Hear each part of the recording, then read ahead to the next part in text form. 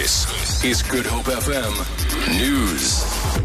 Good afternoon. The National Sea Rescue Institute has issued a warning to the public about a full moon spring tide. The spring tide will cause a higher than normal high tide, lower than normal tide and stronger than normal rip currents. NSRI spokesperson Craig Lambinon says the spring tide will last until the middle of next week. Lambinon has urged the public to take caution and only swim where lifeguards are present. If you are caught in a rip current, it'll happen suddenly. You'll notice you're being swept out to sea faster than you can swim to shore. The key is not to panic. Don't try to swim against the current. It'll only tire you out. Rather, as difficult as it sounds, let the current take you out to sea. Tread water, staying afloat by moving your arms and legs in circular movements.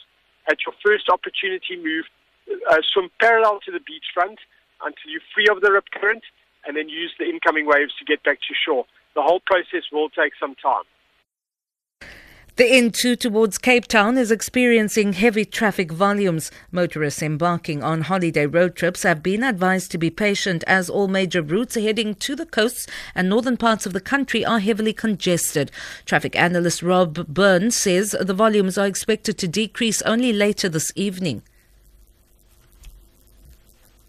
N4, we've seen some big volumes out through Emerald-Feni, through Mbombela, and out towards Mozambique. Just incidentally, the queue at Lebombo earlier this morning was 10 kilometres through Komati Port to get through Lebombo. That border post is open 24/7, so a good idea to be travelling off-peak and just avoiding those lengthy queues. N1 down to Bloemfontein, there are some construction works. You can take the N12 down through Kimberley as a way to avoid the N1. It just gets busy with trucks and with the construction. Airbus has confirmed that South African Airways SAA supplied it with the required legal documents for the lease of 5 A330-300 aircraft, as per its instructions by Finance Minister Pravin Gordhan and his predecessor Nhlanhla Nene. In 2002, SAA initially entered into a purchase agreement with Airbus to acquire A320 aircraft, which proved financially onerous to the airline. President Jacob Zuma removed Nene as finance minister and reappointed Gordhan.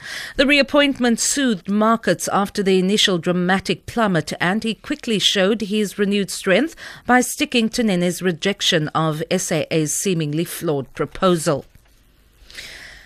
Afghan officials say a top Taliban commander and 50 of his soldiers have been killed in the fierce fighting that still continues in the Sangin districts of Helmand province. The BBC's Shaima Khalil reports. Mullah Nasser, a close confidant to Taliban leader Mullah Akhtar Mansour, was in charge of military operations in Sangin. The Interior Ministry said he and dozens of Taliban fighters died after a special operation against the militant group overnight in Sangin. Reports suggest that most of the key town is still under the control of the Taliban, but that fighting is ongoing. The Afghan soldiers in the town are struggling with limited air and ground backing. The Defence Minister has called on NATO forces to provide equipment and air support to help the Afghan troops in their continued battle with the Taliban.